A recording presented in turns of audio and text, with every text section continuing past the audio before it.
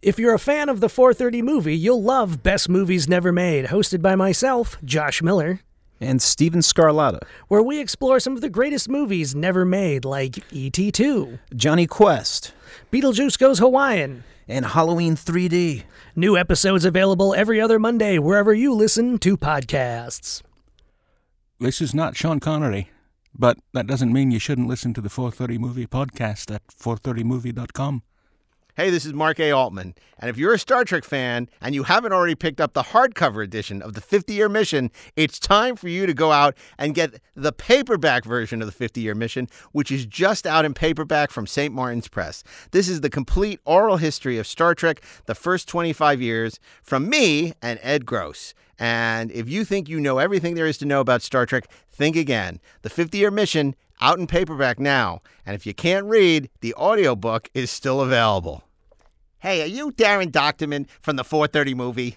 Why, yes, I am. Well, I recognize you because I have the Electric Now app, and I get to see all these great Electric Surge podcasts on video for the first time ever. I'm delighted. I'm delighted that you came up to me and said hello. Well, I got to tell you, how can I watch all these incredible podcasts like Inglorious Treksperts, The Best Movies Never Made, and other things? Well, you can find us on Distro and on the Electric Now app. And Stir. And Stir. See, I knew you knew it. I did know. Because I'm not really a stranger on the street. I'm Mark A. Altman, your co-host. Well, maybe I should have been watching these podcasts all along. I would have recognized you. Join us on Electric Now, currently streaming on Distro TV and Stir, and coming soon to the Electric Now app.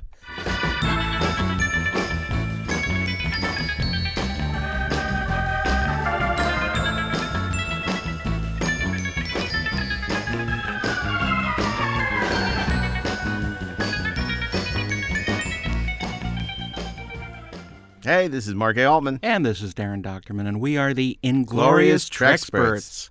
Hello, America, and welcome back. And all the ships at sea. And Happy New Year. Happy New Year. Last year, we did the 51 greatest Star Trek episodes of all time.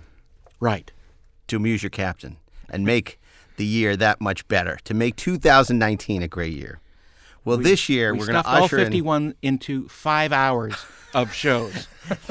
This year, we're going to usher in 2020.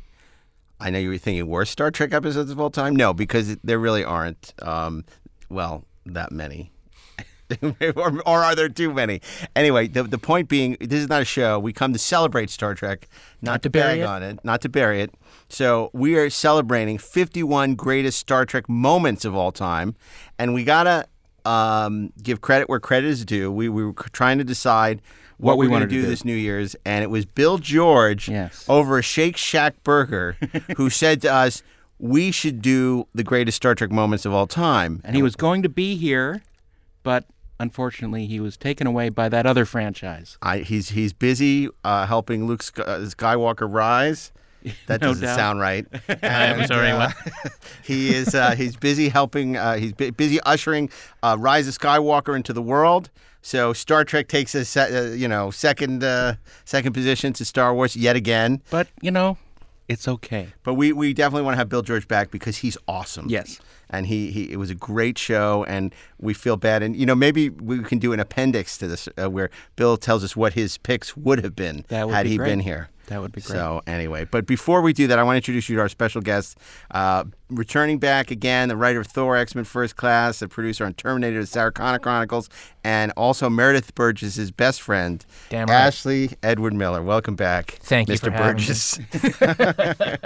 Or Miss Burgess. If you're nasty. And he's back. The Burnett Work let him out of his podcasting studio to make it all the way here to Santa Monica across town so that he could join us once again. He is the inimitable raconteur extraordinaire, Mr. Robert Meyer Burnett. It's great to be back here. Great to be back talking about my favorite religion. Indeed it is. God, Star Trek is a religion, isn't it? Well, for us it is. Yeah. Well, for others, not so much. It needs a reformation, though. For others, a nightmare. Oh, there's a deep cut for you. And by the way, hopefully you're enjoying this on audio. You can also check us out on video on But the not at Electric the same Now. time. Maybe.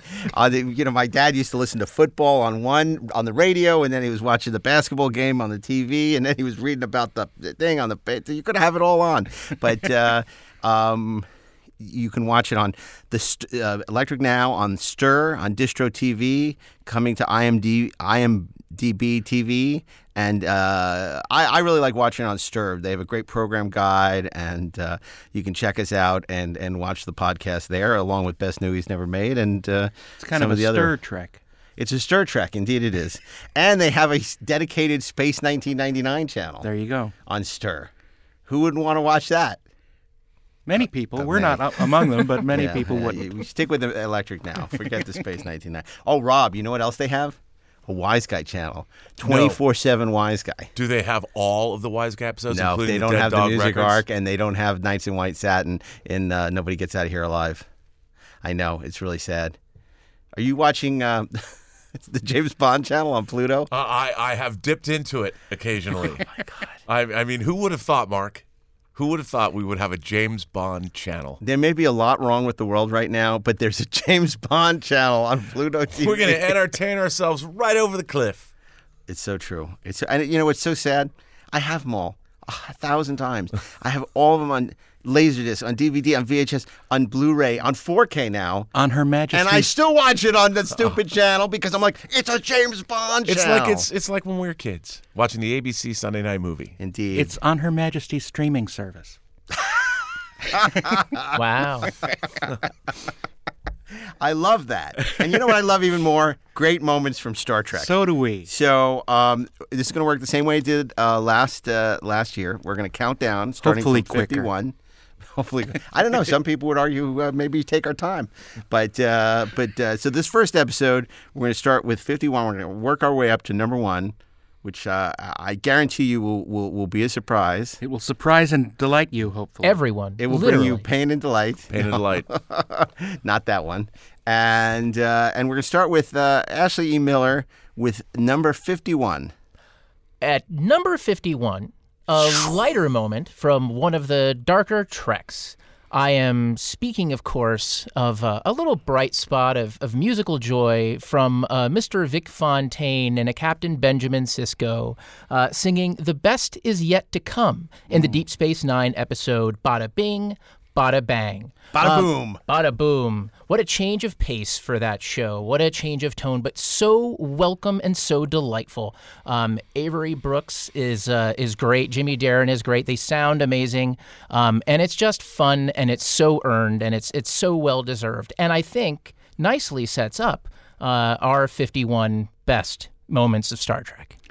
Because the best is yet to come. The best is yet to come. And I think we may even see more Vic Fontaine on this list as we climb to count down to number 1. Okay, fine choice. Deep Space Nine already on the board with a pick. Not surprising. I think there'll be a lot of Deep Space Nine to come. And now I want to remind you, every Star Trek show is eligible. Star Trek through the latest iterations of Star Trek. It's the entire Penelope of Star Trek. Penelope? Penelope. P-A-N. Panoply. Yes. Panoply. Penelope. It's Penelope von Penelope. Buttermaker. I'd like who to is have a Jessica's panoply of sister. Penelopes. About a plethora of a panoply of Penelopes. It's a myriad of choices. Oh. So, Myriad of Miriams. that was number 51. Myriad the librarian. I predict there will be no choices from Miri, speaking of. Although Michael J. Pollard just died. Don't Michael J. be Pollard- Tell him, Jim. surprised. Oh, really? We don't know. Look at my legs. Look at my No, legs. not now. Maybe later. Okay. Maybe I spoke too soon. Number 50, Mr. Robert Meyer Burnett. Well, mine is not from inside Star Trek canon. It's from outside of Star Trek canon. It's a real-life moment when astronaut Samantha Cristoforetti wore a Star Trek Voyager uniform on the International Space Station, Right. bringing Star Trek someplace the Enterprise space shuttle never went, into orbit. For real. See, I didn't tell you guys when we said great Star Trek moments. Now, I don't mean us. I mean the audience. That it could also be pop culture. You Star didn't Trek tell us moments. either. What? That's not true. and so Rob, already going to that First out of the box. with a fine choice of Star Trek in popular culture, and of course. But she could have worn any uniform, but she wore a Star Trek Voyager uniform, I'm sure because, well, another one of my moments I'll talk about later, but Star Trek Voyager in space for real. Not the original series, not the Next Generation, not Deep Space Nine, but Star Trek Voyager makes it to orbit first. Well, it's easily the best thing that ever happened in a Voyager uniform. Or in the International Space Station. Okay, that's actually a great choice. That's a great choice. So, Darren Doctorman, number 49. Number 49. I'm going to go with something that is in one of the movies. It's not Star Trek 6, clearly. It's not Star Trek 6. You won't find Star Trek 6 on my list.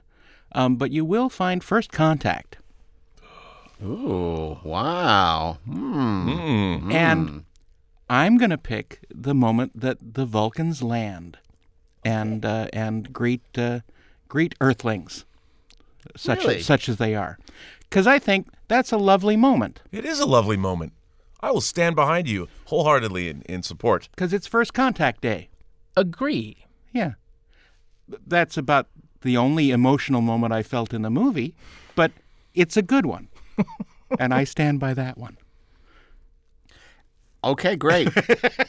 No, I mean, look, there are a lot of great moments in First Contact, and that is a very Jerry Goldsmith's music. Absolutely. And there's Jamie Cromwell's fantastic performance.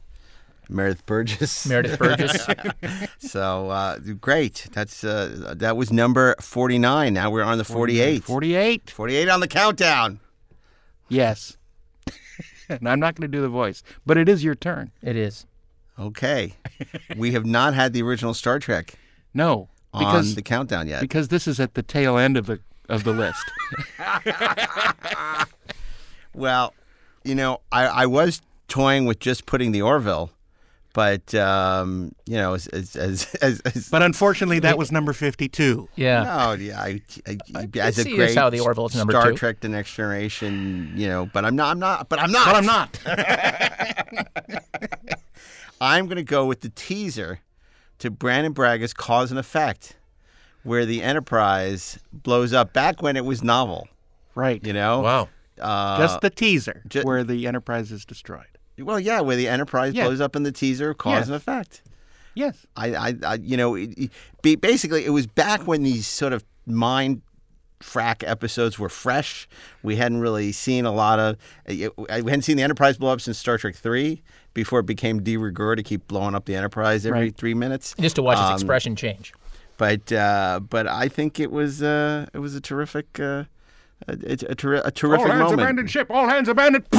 I mean, that's great. I mean, remember what it was like to see that for the first time before we seen 9,000 of these time anomaly episodes? What's interesting wasn't that also the way that Harlan Ellison wanted to start the Star Trek movie? I think that was one of his ideas, to start out the Star Trek movie and have everyone dead, and the rest of the movie was just finding out what happened. Star Trek. Yes. Schmuckbait.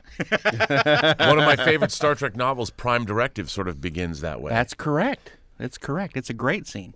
But yes, Good one. that episode teaser is very exciting. Absolutely. For a very exciting episode.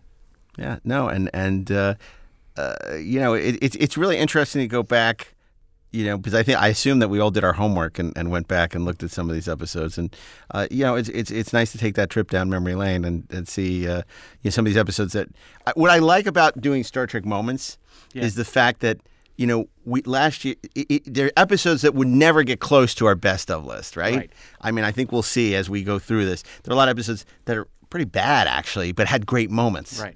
And so it's a real opportunity to revisit maybe some of the less beloved Star Trek episodes. We touched on it in our underrated episodes and our guilty pleasures, but I think there are going to be some real surprises here. Let's find out. Ashley E. Miller. Ashley E. Miller with the surprise. 47. Yes, that's it. Speaking of teasers that begin with ships blowing up, and is a pretty damn good moment in something that may not be beloved particularly like at these tables, but the destruction of the Kelvin under the command of George Kirk in Star Trek 2009, which, regardless of what there's a diversity of opinions on the rest of the film, is a pretty damn good emotional moment that feels like, okay, like that is a movie. What is it? It's a boy. A boy? Tell me about it. He's beautiful. George, you should be here. Impact alert. What are we gonna call him? We can name him after your father. Tiberius? You kidding me? No, that's the worst. Let's name him after your dad. Let's call him Jim. Jim. Okay. Jim it is. Sweetheart, can you hear me? I love you so much. I love you. If Scott Mance was here, he would say it was the Citizen Kane. It was a of Citizen Star Trek Kane of- teasers. That's right. But he's not. Look, I agree with you. I think that regardless of what you think of that movie, that first, it's great. The first. That teaser, that whole sequence, and him ramming into the the ship, the Romulan ship, and everybody abandoning ship, and it's great score and production value. You really, it was immediately, it signified that, oh my God, this is a Star Trek movie that has a budget. Right. People out into space, and Thor is in it. And Thor is in it. And you know what I thought when I watched it? shorn I'd really Thor. like to see a movie where he comes back. No, I never thought that. Me neither. So yeah, that's a you look. Regardless of what we think of 2009, I think it's hard to quibble with. Now I know Darren did say he would have liked to have seen the production aesthetic of the original show better represented in that teaser to make the transition from one universe to the next. I don't disagree with that, but I think for what it is, for what's on film, great sequence. What do you think, Rob? Of the film, you know what? I think the first 10 minutes of Star Trek 09 is what I watch, and then I turn it off. Fair enough. See, you make my point for me. I mean, I like the idea that up until that could in my mind, I can justify it as being canonical Star Trek. So, and I like the Kelvin as a ship. There you go. Fantastic. And it's your turn. no, and look, and that's what that's what you asked for from a teaser. You know, the idea is to pull you in, To tease you. to tease you with what's to come. By the way, how did we, and this is probably my failing, this was 47? Yes. Yeah. How did I not pick something that Brannon Braga had something to do with on a number 47? Considering, Brannon's obsession with the number 47 that appears again and again. Well, obviously that number means nothing to any of us. Really? I have no idea what you're talking about. Okay, so if you go back and you look at the Brannon Braga oeuvre, like the number 47 appears again and again and again and again. It keeps coming up. Like it's his personal answer to what is the secret to the universe. It's kind of interesting. Right now, that, my friends, is a deep dive on Star Trek. So, if for all the kids out there who are listening, just Google Brannon Braga 47 and see what comes up. Wow. All right. 2 N's, 1 G. You heard it here second. Okay. So that brings us for 46. Back to me, I 46. guess. Can you? Should I start? Yes, you should. So a number of historical figures have always been represented throughout Star Trek history. We saw everybody from Amelia Earhart to Abraham Lincoln. Right. But I always liked it. Well, it happened very small, very, very, very seldom. But I'm going to go to the last season-ending cliffhanger of Star Trek: The Next Generation. That would be Descent Part 1. And the opening of Descent Part 1, Dr. Stephen Hawking, the actual Stephen Hawking, appears as himself in a hologram program where he's playing cards with Data, Albert Einstein. The actual Albert Einstein. Right. Yeah. Not the crazy the part. actual Albert Einstein, but the real Stephen Hawking playing himself in a holographic simulation in the beginning of Descent Part 1. Many people visited the set. They had Reagan come visit the set of Star Trek: The Next Generation. Colin Powell came with the nuclear football. But Stephen Hawking And at one point when they were shooting that episode, he had himself removed out of his wheelchair and actually put in the captain's seat. Yes. The captain's chair on the bridge of the Enterprise D. And I always loved that moment. And I believe it was Brandon Bragg who said the most intimidating experience he ever had on Star Trek, other than number 47, was was the day Stephen Hawking was there writing a scene for Stephen Hawking. And apparently they brought him by the transporter room set, and he typed in that he said, "I'm working on one of these." Which inspired a book by Bill Shatner. Yes. I'm working on that, yeah. That's and it's funny because that obviously is the piece of technology that a lot of people say is the most unlikely to ever be realized. A piece of Star Trek technology that's probably, but if anyone could have done it, it was Stephen Hawking. Yes. Or Albert Einstein, but he wasn't real in that episode. He was just a hologram. He was just a hologram. And Abraham Lincoln wasn't real either. He was just a projection that the aliens on Excalibur decided to use. Yeah, but right. Colonel Green was real. And so was Kahless. Yeah. Yeah, Kahless the Unforgettable. That's right. I'd forgotten about him. Oh, I have a feeling. I have a feeling we will see the Savage Curtain again. I don't know. Just saying. Okay. 46, Darren Dochterman. 46. I'm going to bop into TOS. Into an episode that is a lot of fun, a little goofy, but it's still exciting and one of the greatest guest star performances ever. William Marshall as anyone? Dr. Richard Dr. Daystrom. Richard Daystrom. Building on my work. Yes. It's actually, that moment is his meltdown on the bridge. Yes. When he goes into his tirade about all his colleagues who couldn't even begin to understand my systems, and he basically has a nervous breakdown as his creation is destroying life. Well, that's because they didn't have counselors on the Enterprise at the time. No doubt. And that is why he wasn't in the poker game with Stephen Hawking. Right? He's just got no poker face. He's stuck in the Tantalus colony forever. Freaks out again. Crazy Rick. It's Crazy Rick again. But remember, because Dr. Daystrom was a boy genius, basically, that invented the multitronic systems that were throughout all of the starships in the Federation.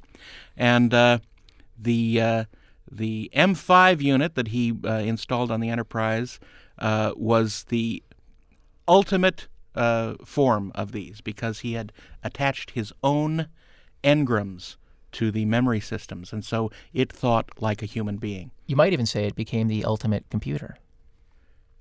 Yes, it is. And I just love the meltdown. It's just so fun to watch. It's a great pick. Another great pick. And, that's a great example of what I was saying. There's so many great Star Trek episodes that weren't on our 51 list. Mm-hmm. And Ultimate Computer is an example. Wonderful episode. Yeah. Featuring the USS Lexington. Right. And Excalibur. Commodore Wesley. That's right. Our compliments to Captain Dunsel. Many great things that came out of that episode. And, it just is such a plethora of great episodes. So it's nice to see the Ultimate Computer represented in our list, because I always loved that episode. And, yet I probably wouldn't have, it didn't make it to our top 10, but it definitely made it to our top 51. So that's good to see. Well, that brings us to episode 44. 44. And that number holds no special significance to Brandon Bragg or anybody else.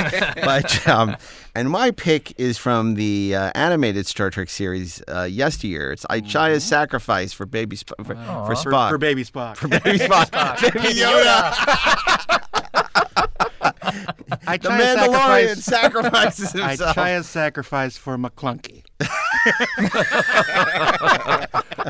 I almost wore my McClunky T-shirt today. Oh, that's funny. Are there McClunky T-shirts? Oh, I have one. Bill Hunt on the Digital Bits is Bill Hunt on his Digital Bits store on TeePublic. He made a McClunky T-shirt. I'm making a note of that right now. And it's really good. You know what there aren't? Baby Yoda toys. Well, they're coming on June, apparently. They can't make them quick enough. I got a Baby Yoda T-shirt yesterday. We went to Disneyland over the weekend. My 10-year-old and I, we scoured Disneyland looking for Baby Yoda. You know what we found? We found the ATST from episode 4 of The Mandalorian, an episode that had basically just come out, but there was no goddamn Baby Yoda. Because that's just packaging. Because they already had. We thought about getting an old Yoda and shaving it, but then we decided that would be wrong. That's just. Why do you do that? You know what I think they Because should then you have do? to explain to people what you mean when you say, I shaved the old Yoda this week. If I was Disney, I would put out an empty box and call it the early bird and have Baby Yoda, and then they send it to you in April. But this way you could give it as a gift. Doesn't that sound great? It sounds amazing. Well, that also sounds like something familiar. I'm sure my son would really love to play with a box of air. Pretend it's Baby Yoda. It's coming in April. So that's On your number. Tuesday. That's your number 44. Baby no, Yoda. no, yeah, Baby Yoda. Baby Yoda is my number. No, Yes, 44 the sacrifice is of Ichaya. Ichaya's sacrifice. It will not be long now, old friend. You made the desert crossing most efficiently. You will not disappoint Sarek in your Kazwan. I wanted only to help Ichaya. He was my father's before he was mine. To lose him. A Vulcan would face such a loss without tears. How? By understanding every life comes to an end when time demands it. Loss of life is to be mourned, but only if the life was wasted. Ichaya's was not.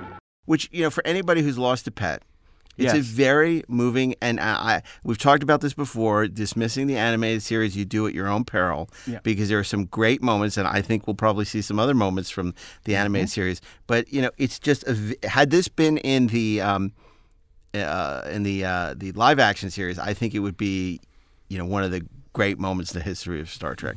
And in fact, I think, they had to sell out in the Forge episode of Enterprise, and it was really cool to sort of see because it is sort of become sort of an iconic Star Trek. But what about animal. the other Vulcan kids' pet Lamatia that was destroyed? Well, They knew what they were yeah, trying to that's say. right. Yeah, I mean, some You know, of there's them. pets all over the place dying. That's right. I'm sure more beagles than John Wick's got whacked by Russian mobsters. Well, this but was we the don't see original movies John about Wick. them. Yeah. He loses. Spock loses the sellout and goes on a phaser rampage. A lot of John headshots. Spock. Tonight's episode, Phaser Rampage. You killed my sellout. He's coming for the Klingons.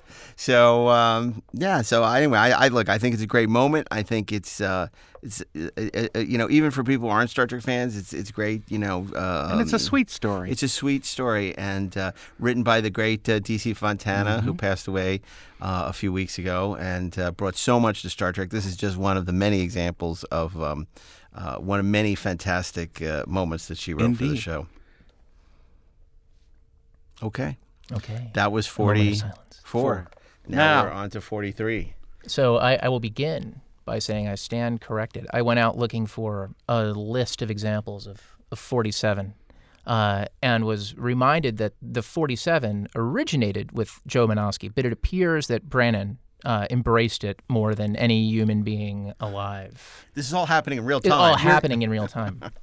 Your story keeps changing, Mr. Miller. Well, yeah. Just like a Joe Menosky episode. Exactly. Can I just do it? It just keeps changing. Well, in another timeline, you see, In another reality, in another reality. I could have called you friend. Yeah. Speaking of That's where we of call time, him guest and not Trexpert. Ah, guestspert.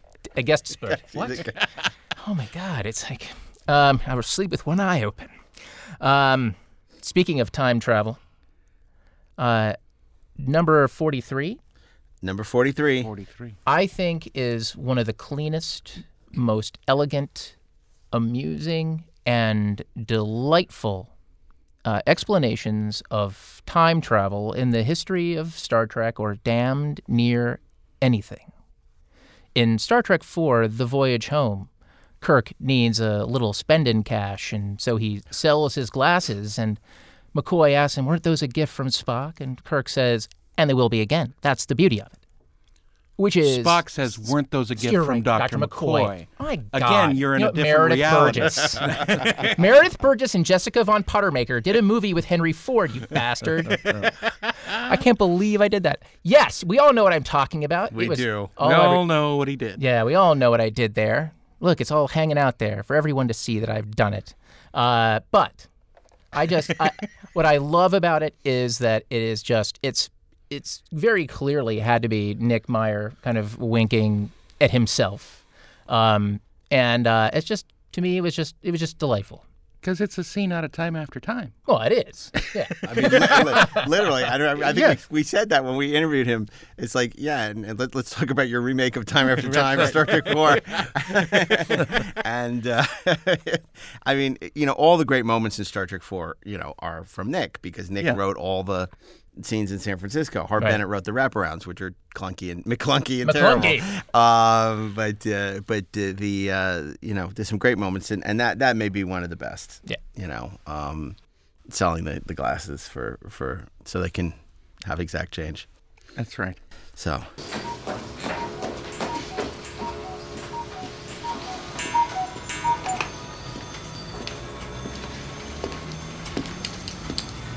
Yes, 18th century American. Quite valuable. Are you sure you want to part with them? How much would you give me for them? Excuse me. Weren't those a birthday present from Dr. McCoy? And they will be again. That's the beauty of it. How much? Well, they'd be worth more if the lenses were intact. I'll give you $100. Is that a lot? Great choice. I'll be curious to see if Star Trek 4 or any of the other movies make an appearance on our list. Indeed. As we continue to number 42. 42. Mr. Rob Burnett, you're 42. Sort of apropos, the answer to life, the universe, and everything. My number 42 moment is what I think is one of the greatest canonical Star Trek twisty, timey. We got time travel. We got alternate universes. We got all kinds of crazy canonical stuff. In the reveal at the end of the 4th season of Star Trek The Next Generation, at the end of Redemption Part 1, when Denise Crosby comes back as her own daughter, the product of a concubine. She was it's so crazy. The reveal of Sela as being one of the architects behind the Klingon-Romulan War, the Klingon Civil War that is happening in the end of Redemption Part 1, which is the 4th season cliffhanger, when she finally, we've seen her in another episode before that in the shadows, but when she finally walks out of the shadows, everybody was like, what? Star Trek is now Falcon Crest. And when you think about it, of course, her character's origins come from the 3rd season classic Yesterday's Enterprise, when the Enterprise C goes back in time from an alternate universe to our universe with an alternate universe version of Tasha Yar, who didn't die like she died in Skin of Evil in our universe, who winds up the concubine of a Romulan commander? I don't know. They have a baby. I'm trying to forget, Rob. They have a baby Sela, who then you don't club a baby Sela because you want a Mila. Baby Yoda. Baby Sela grows up and becomes And looks exactly like Tasha Yar. And I have to tell you, and she comes back. And they will be again. Sela That's the comes beauty back, of it. and I just think of everything Star Trek has ever done in its entire history, the creation of Sela is one of the wackiest, and I dearly love it. I also dearly love it. I thought it was nifty. I mean, insane, but nifty in its audacity. I mean, it combined, really the two of the greatest episodes of The Next Generation, especially up to that point, Sins of the Father and Yesterday's Enterprise. It was a reasonable extrapolation of what might have happened after Yesterday's Enterprise, and also reminds me how important Worf really became to that show in ways I don't think anybody expected when The Next Generation began. I mean, he Certainly kind of became a not blockbuster. Gene Roddenberry. No, not for sure not. So, I mean, just the existence of Redemption itself, I think, is interesting in terms of how it foregrounded him. And it's probably most attributable to Ron Moore and his personal obsession with the Klingons. All right. Well, this is where I leave you, gentlemen. Obviously we haven't come to some kind of consensus for this list. I'm in the minority because I think the Sela twist was, well, it would have fitted very well on Happy Days. with the shark and the fawns and a motorcycle. I just think it's awful. I mean, partially one of the reasons I might feel that way is because it was somebody's absurd idea. Well, we got Leonard Nimoy back on the show to play Spock on The Next Generation. What can we do to make it better? That's right. Let's put Denise Crosby in as her illegitimate daughter, Sela, or what, it's like. But the conceit behind it, it's the most fanboy. It's the kind of thing you'd come up with when you were drunk at Lola's on a Sunday night, but they actually did it. Right. It's definitely not playing it safe. I want to know how It's they Gonzo. convinced Rick Berman to go with this idea. Right? Yeah. I think it was Denise who came up with the idea to get back on the show, and at the time they were like, okay. Because I think people loved Yesterday's Enterprise so much. Sure. It's like sometimes it's like you're so successful with something and you want to recapture that lightning in a bottle, but just because you can do a thing does not believe you I should do love a it. thing. I love it. Yeah, and clearly. boy, does she look good in that Romulan uniform. Sometimes you just get blinded by like you realize With you the kind of Page Boy love haircut?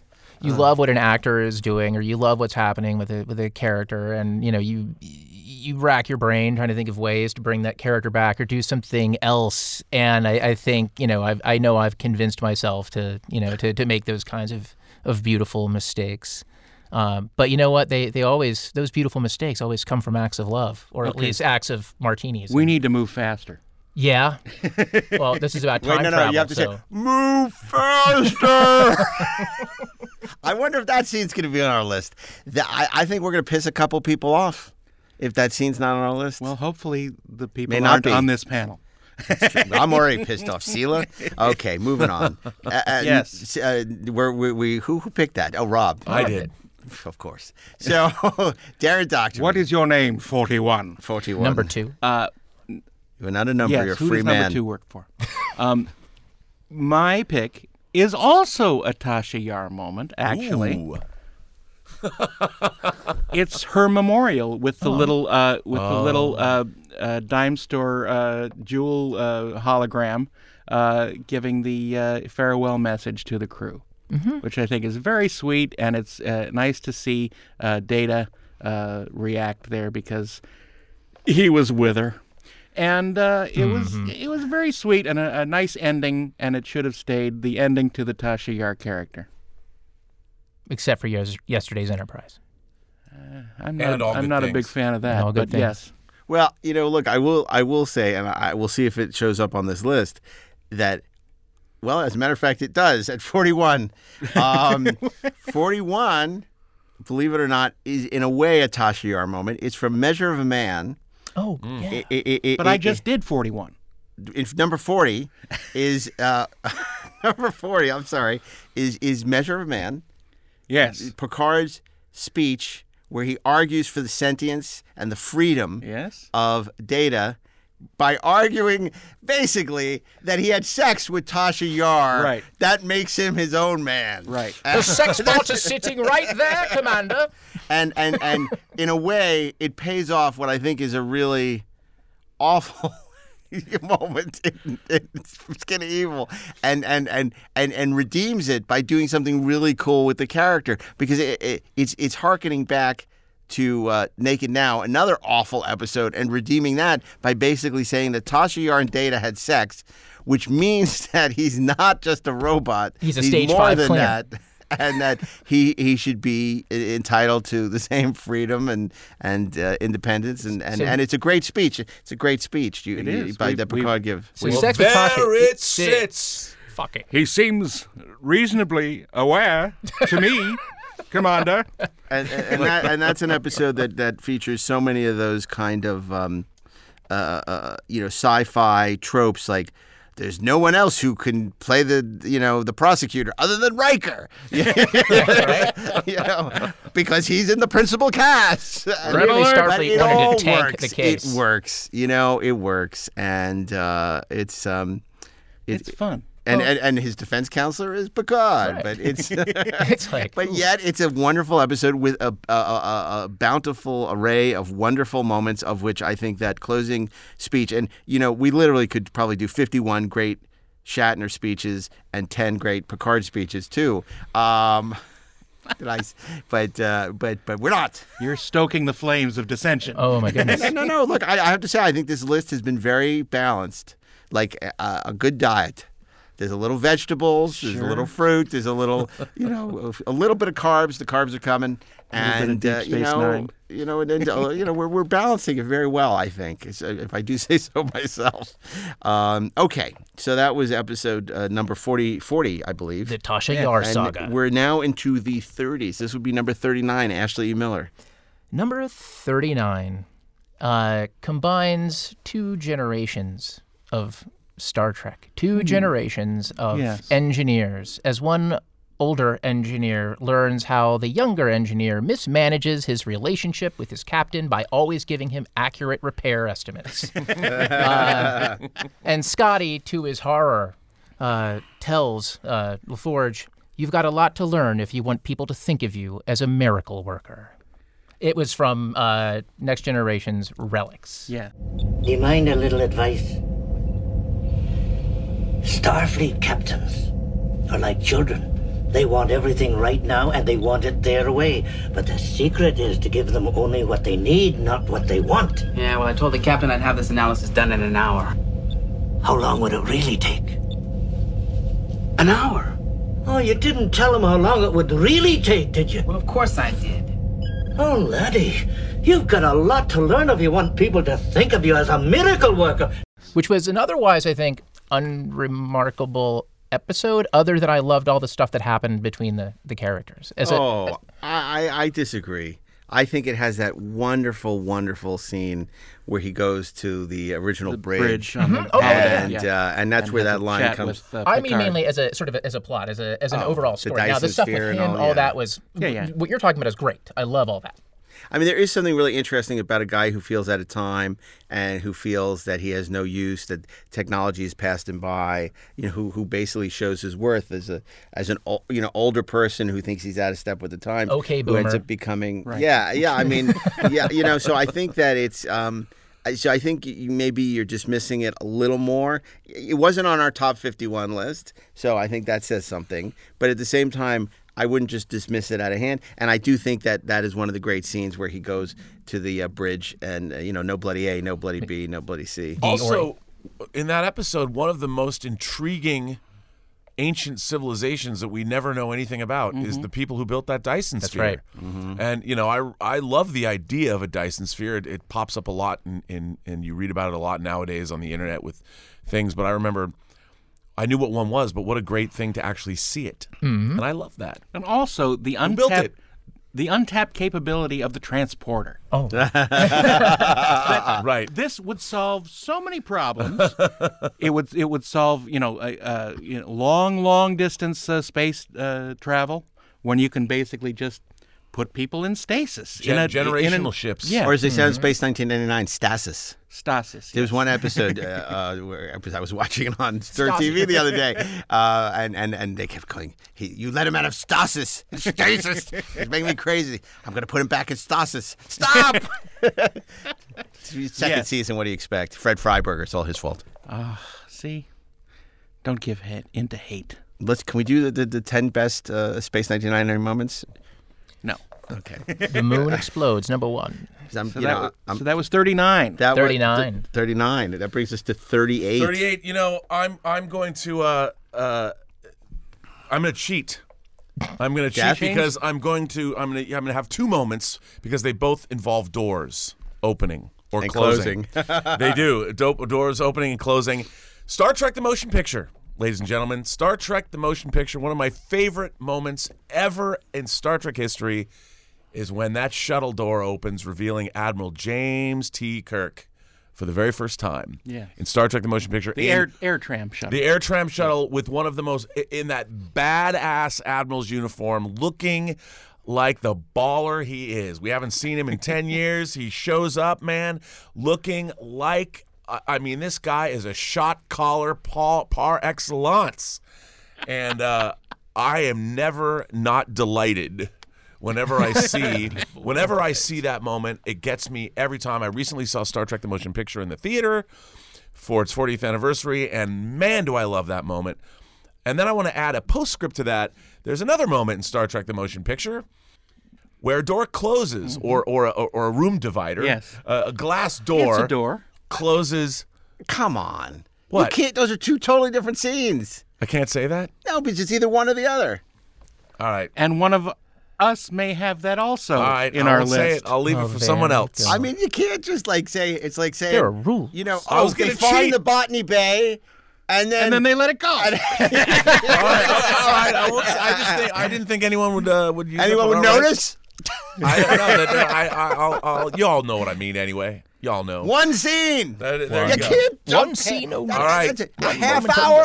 I know. I mean, I know it's a long movie, but you can't go from he shows up to He like shows up. All right. how that much moment, has happened? One of my favorite moments in all of Star Trek.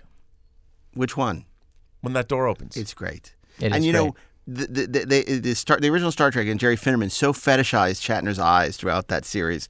So to start Star Trek: The Motion Picture with this, you know, it's not quite an ECU, but this tight close up, To get you his know, eyes on his glittering. eyes through the slats in the He can't shuttle. wait to get out into Starfleet It's Command. so great. He's chomping at the bit. He's already Chomping standing. at the bit, and he I just know. it's just so great. It's so great. So great. I agree with you about that. I mean, I love both those scenes, but pick one. Yeah, that's great. Yeah. Okay, so that was number 39. 30, no, 38. 38. We're on the 37. 37. 37, Darren Not the Document. 37s. No. Not the That will not show up on any of our lists except one. Amelia Earhart. Hey, it's a pickup truck in space. All right, here we go. Back to TOS. Lest we fill up its tank. Yes. Number 37, my choice, is The Seduction of Kirk by the lovely Drusilla.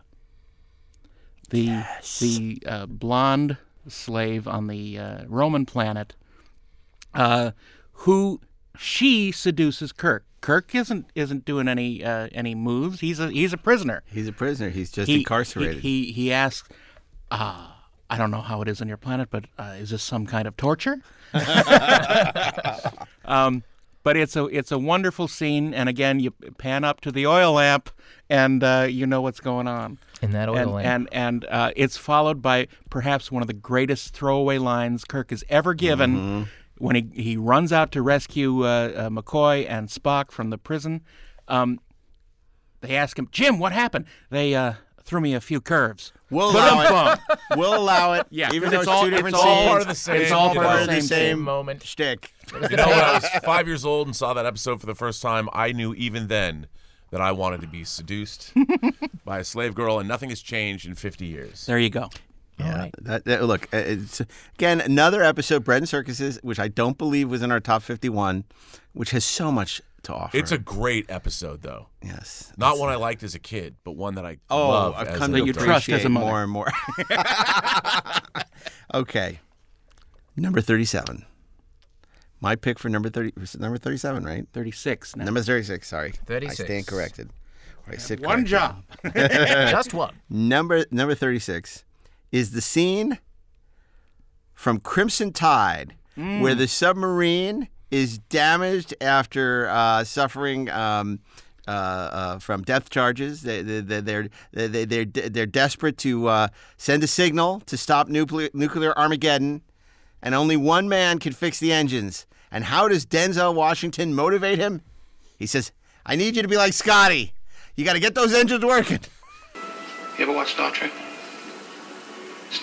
Star Trek, you know Star Trek and USS Enterprise. All right, you remember when the Klingons were going to blow up the Enterprise and Captain Kirk calls down to Scotty? He says, "Scotty, I got to have more power." He needs more speed. More speed, exactly. Yeah. Well, I'm Captain Kirk.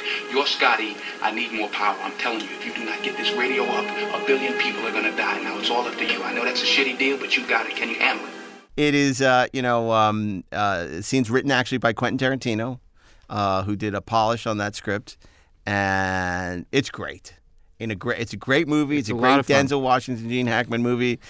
It is not a movie you expect to hear Star Trek name checked, but it actually makes a hell of a lot of sense because, of course, in a lot of ways, Star Trek, the original in particular, was a submarine movie. A World War II submarine movie. Certainly in episodes like Balance of Terror. And it's a great scene, and what I think is a great movie by Tony Scott. So Crimson Tide is my pick for 36. Okay. 35. 35. It's a number. It has. It's a number. Nobody in Star Trek is obsessed with it. Oh, my goodness. Not Joe Menosky, not Meredith Burgess. Number 35. What are you, number 35? There's so many possibilities. Would you get 35. on with it? Yes, I will. I'm going to go with a slightly more serious moment. Well, actually, it's one of the most serious moments in the history Crimson of Star Tide Trek. wasn't serious. The whole world is about to have nuclear war. You know what? This is a little bit Crimson Tide because it's also a moment about a mutiny. In I would say the middle of Deep Space Nine's Dominion War arc, all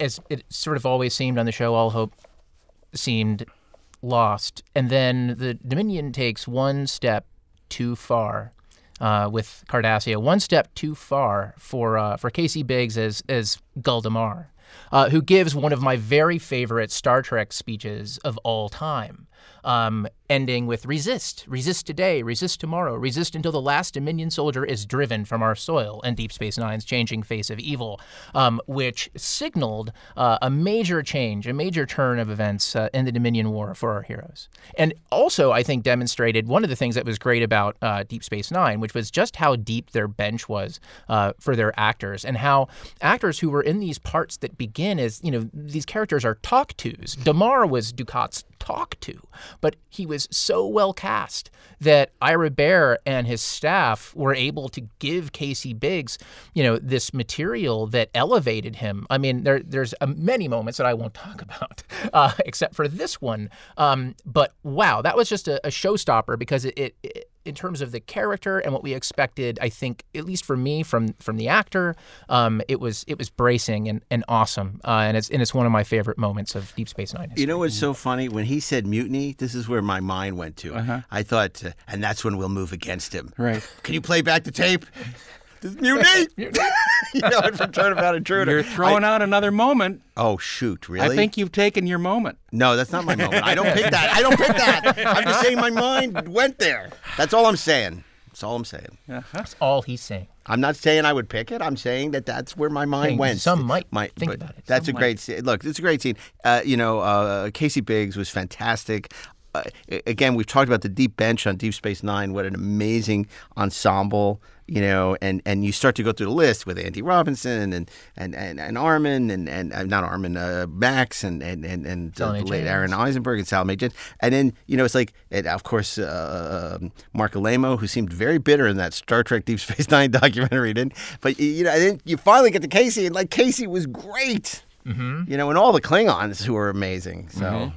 Robert O'Reilly and Vaughn Armstrong, just fantastic. God, I mean, you just that list. You could just go down. I mean, it's incredible. Speaking of lists. Oh, yeah, speaking of lists. So that brings us to number 34, I believe. Number 34 is, when I was a kid watching Star Trek, I don't know if it is the same way with kids today, but the opening of the episodes was always something that would get me excited because I knew what episode openings were. And one of the most exciting episode openings for a classic TOS episode for me was from the third season, the Enterprise incident, where the Enterprise is seemingly taken on a fool's errand across the neutral zone by Kirk, who seems stressed out, and what happens to the strains of an incredible piece of music. The Enterprise finds itself surrounded by 3 Romulan vessels. The Romulans, dun, dun, dun. Dun, dun, dun, dun, dun. We all know, using Klingon designs, Klingon D7 battlecruisers that have been used by the Romulans in some kind of an arms deal, trading a cloaking device for weapons of ship designs, and the Enterprise is surrounded by 3 Klingon vessels. I don't think when I was a kid there was anything that made me more excited than the opening of the Enterprise incident when that occurs with that music, because you knew that episode was going to just rule. And it does. There you go. That's a great episode. That was 34. Great. It's a great teaser. And it's so easy to dismiss the third season of Star Trek, but I think we're going to see a lot of great scenes coming up from the third season of Star Trek. And the Enterprise incident, again, DC Fontana. Mm-hmm. We keep coming back to her. What a great episode that is. Certainly one of the gems of season 3. A fantastic teaser. And there's some great scenes in the Enterprise instance that may or may not appear later in our list, so we'll see. Yes. Mr. Darren Doctorman, number 33. I'm gonna go out into pop culture for this one. It's from, I believe, season 4 of The Simpsons. I think it's season 4. Yes. It's either season 4 or season 7. Don't quote me. Probably season 4. From the episode called "The Itchy and Scratchy Movie." The teaser of the beginning of the episode has a teaser for Star Trek 12, So Very Tired. And they have Kirk and they have Scotty and they have all the crew. My hiatal hernia is acting up, and the ship is drafty and damp, and it's amazingly funny. And just back when The Simpsons was hilarious, it's so much fun, and it's so much fun to see Star Trek 12 before there was a Star Trek 12. Okay, number 32. This is going to come as a surprise, nay, a shock to many of you. Then I'm going to pick a Voyager moment. I told you. Wow. Yep. The Star Trek Voyager? It's Voyager at the end of Star Trek. In a wonderful episode called Living Witness. Captain Janeway of the warship Voyager. Break off your attack or I'll destroy you. They are not responding. They're returning fire. Shields are holding. Chakotay. Any luck tracking down their leader? Not yet. We think Tedran has gone into hiding. I thought he might. We'll have to flush him out. What do you suggest? Biogenic weapons will infect the most populated Kyrian territories. The doctor's nearly done working on the weapon.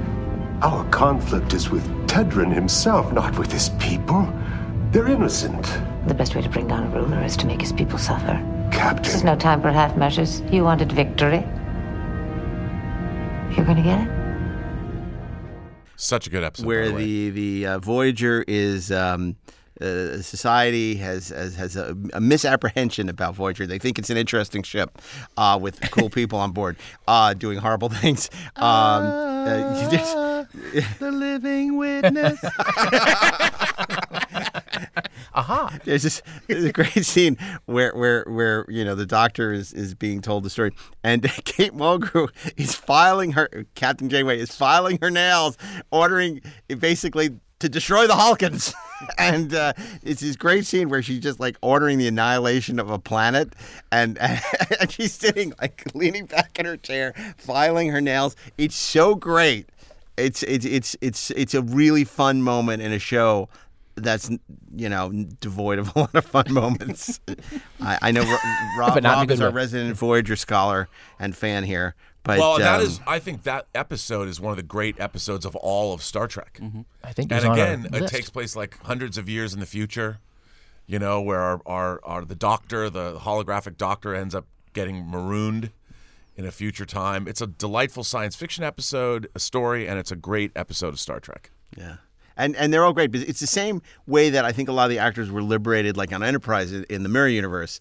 I think you see all the actors, the ensemble of Voyager, really come to life, sort of playing this Rashomon version of their evil doppelgangers in a sense, who the society perceives as these awful people doing awful things. Yeah. And it's a fun, high concept, but it's also, it makes for some great moments, of which, my favorite is Janeway, sort of want to wipe out the civilization completely, when she's finished getting her pedicure.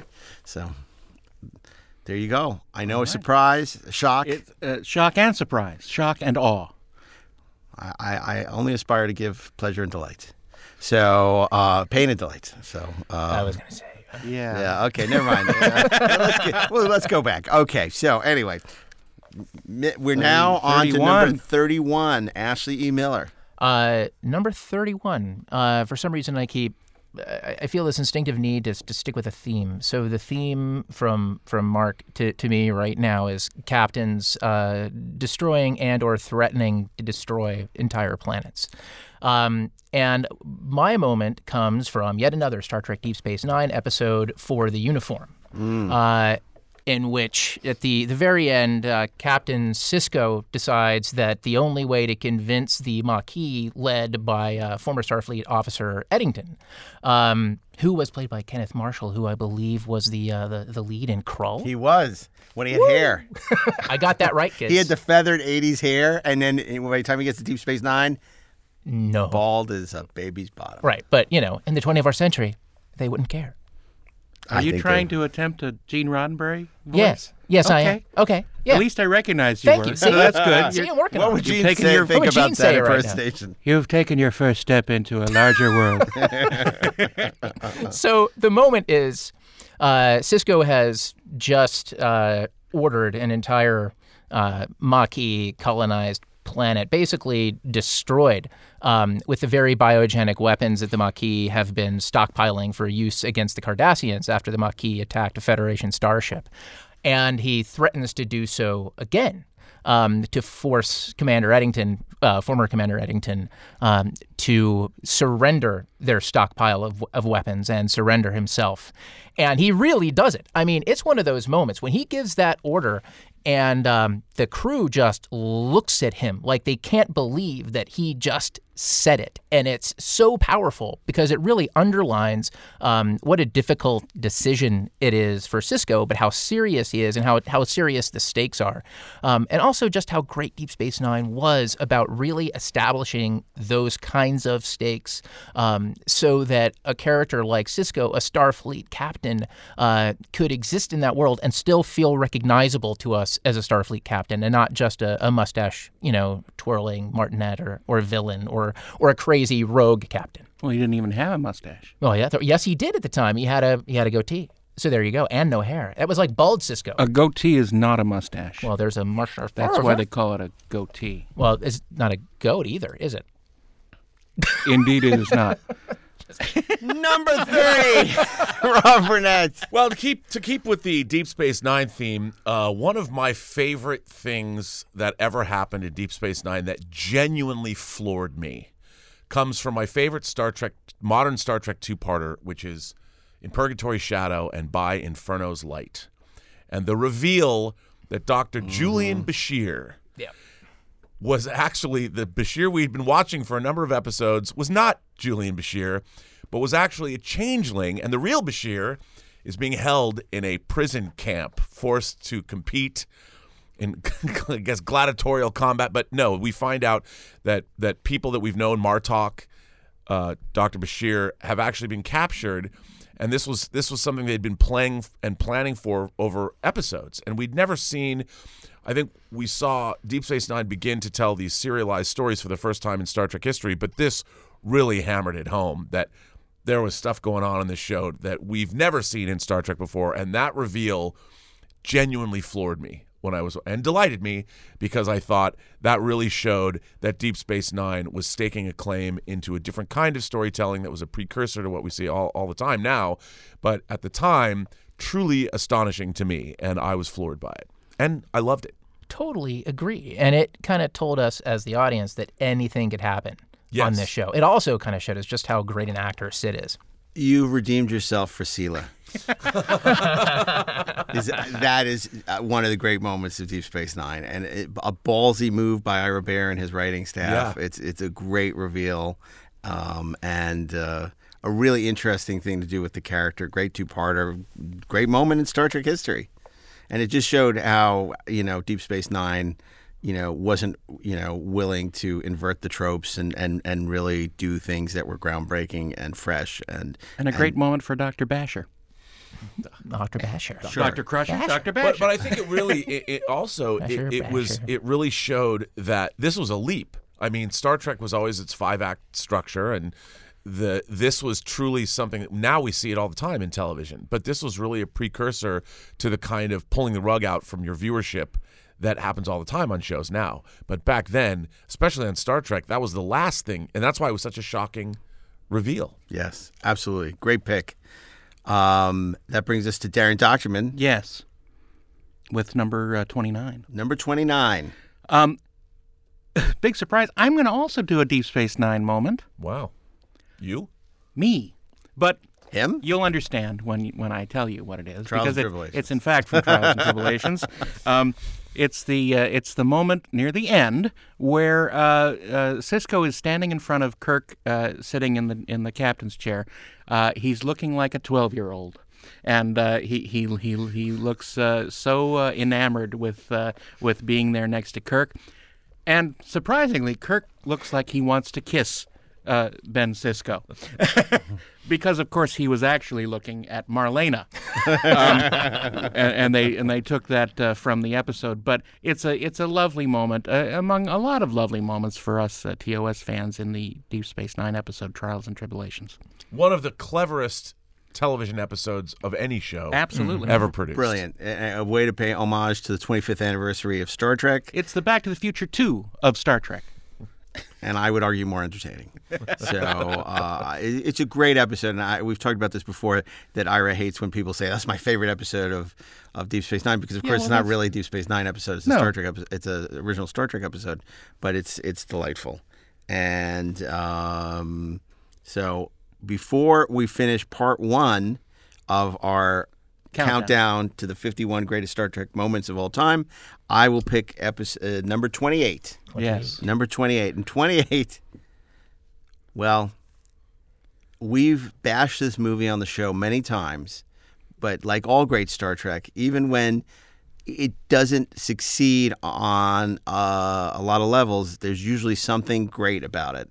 And in this case, it's the scene from Star Trek III, Stealing the Enterprise, where the crew has to basically steal the Enterprise in order to go back to Genesis and find their absent friend. Right. Now, it's all downhill from there, but it's a great sequence. It's a fun sequence. It's a great score by James Horner. Wonderful little Jamie Horner, and some nice moments for all our cast members. It really utilizes the entire ensemble. Everybody's in on the action. Uhura gets something to do. Sulu with the famous "Don't Call Me Tiny." Chekhov in his Buster Brown outfit. Right. Yeah. Little Lord Fauntleroy. How many fingers am I holding up? Just great moments for everybody, and I think it really anchored by this beautiful James Horner piece of music, and of course some wonderful ILM effects of the Enterprise leaving space dock. And the first and last time that we meet Mr. Adventure. And we get to see the ugliest starship in the galaxy, the Excelsior, conk out as it tries to. Well, and which is the demarcation point where the scene goes from being one of the 51 greatest moments to one of the worst. And whoever decided in the sound mix that we're going to put the Excelsior running out of gas, and it was probably Leonard. Not a good choice. You got to make it sound like it's running out of gas. But that brings us to the end of this episode. Of the beginning. That's right. The end of the beginning. This was 51, the first part, as we do our New Year's countdown. Join us for our next episode as we take you what will be number 1. How many episodes of the original will there possibly be on there? Even Ruck doesn't know. Will Discovery make the cut? Will Enterprise make an appearance? All very interesting questions to ponder as you wait for the next episode to drop. On behalf of Robert, Ashley, Darren, and myself, we're delighted you joined us for another New Year's countdown. We have a lot of fun with these, and Casey Kasem, take us out. Well, if you enjoyed this episode of Inglorious Treksperts, then thanks. Thanks for enjoying us for Inglorious Treksperts. If you're a fan of the podcast, you may want to check out Electric Surge's other podcasts, like The 430 Movie, Rebel and the Rogue, Best Movies Never Made, and all the others. Now, you can stream us, the video podcast of all your favorite Electric Surge podcasts on Electric Now by downloading Stir, Zumo, or Distro TV app on your tablet, phone, or TV. And if you enjoyed this podcast, please rate us 5 stars on Apple Podcasts. Very special thanks to Bill Ritter and everyone here at the Electric Surge Network, and producer Natalie Mascali, and of course, Dean Devlin, without whom this show would not be possible. So keep reaching for the stars. And keep trekking ingloriously, of course, because we're going to be back as we count down to the number one greatest Star Trek moment of all time. See you then.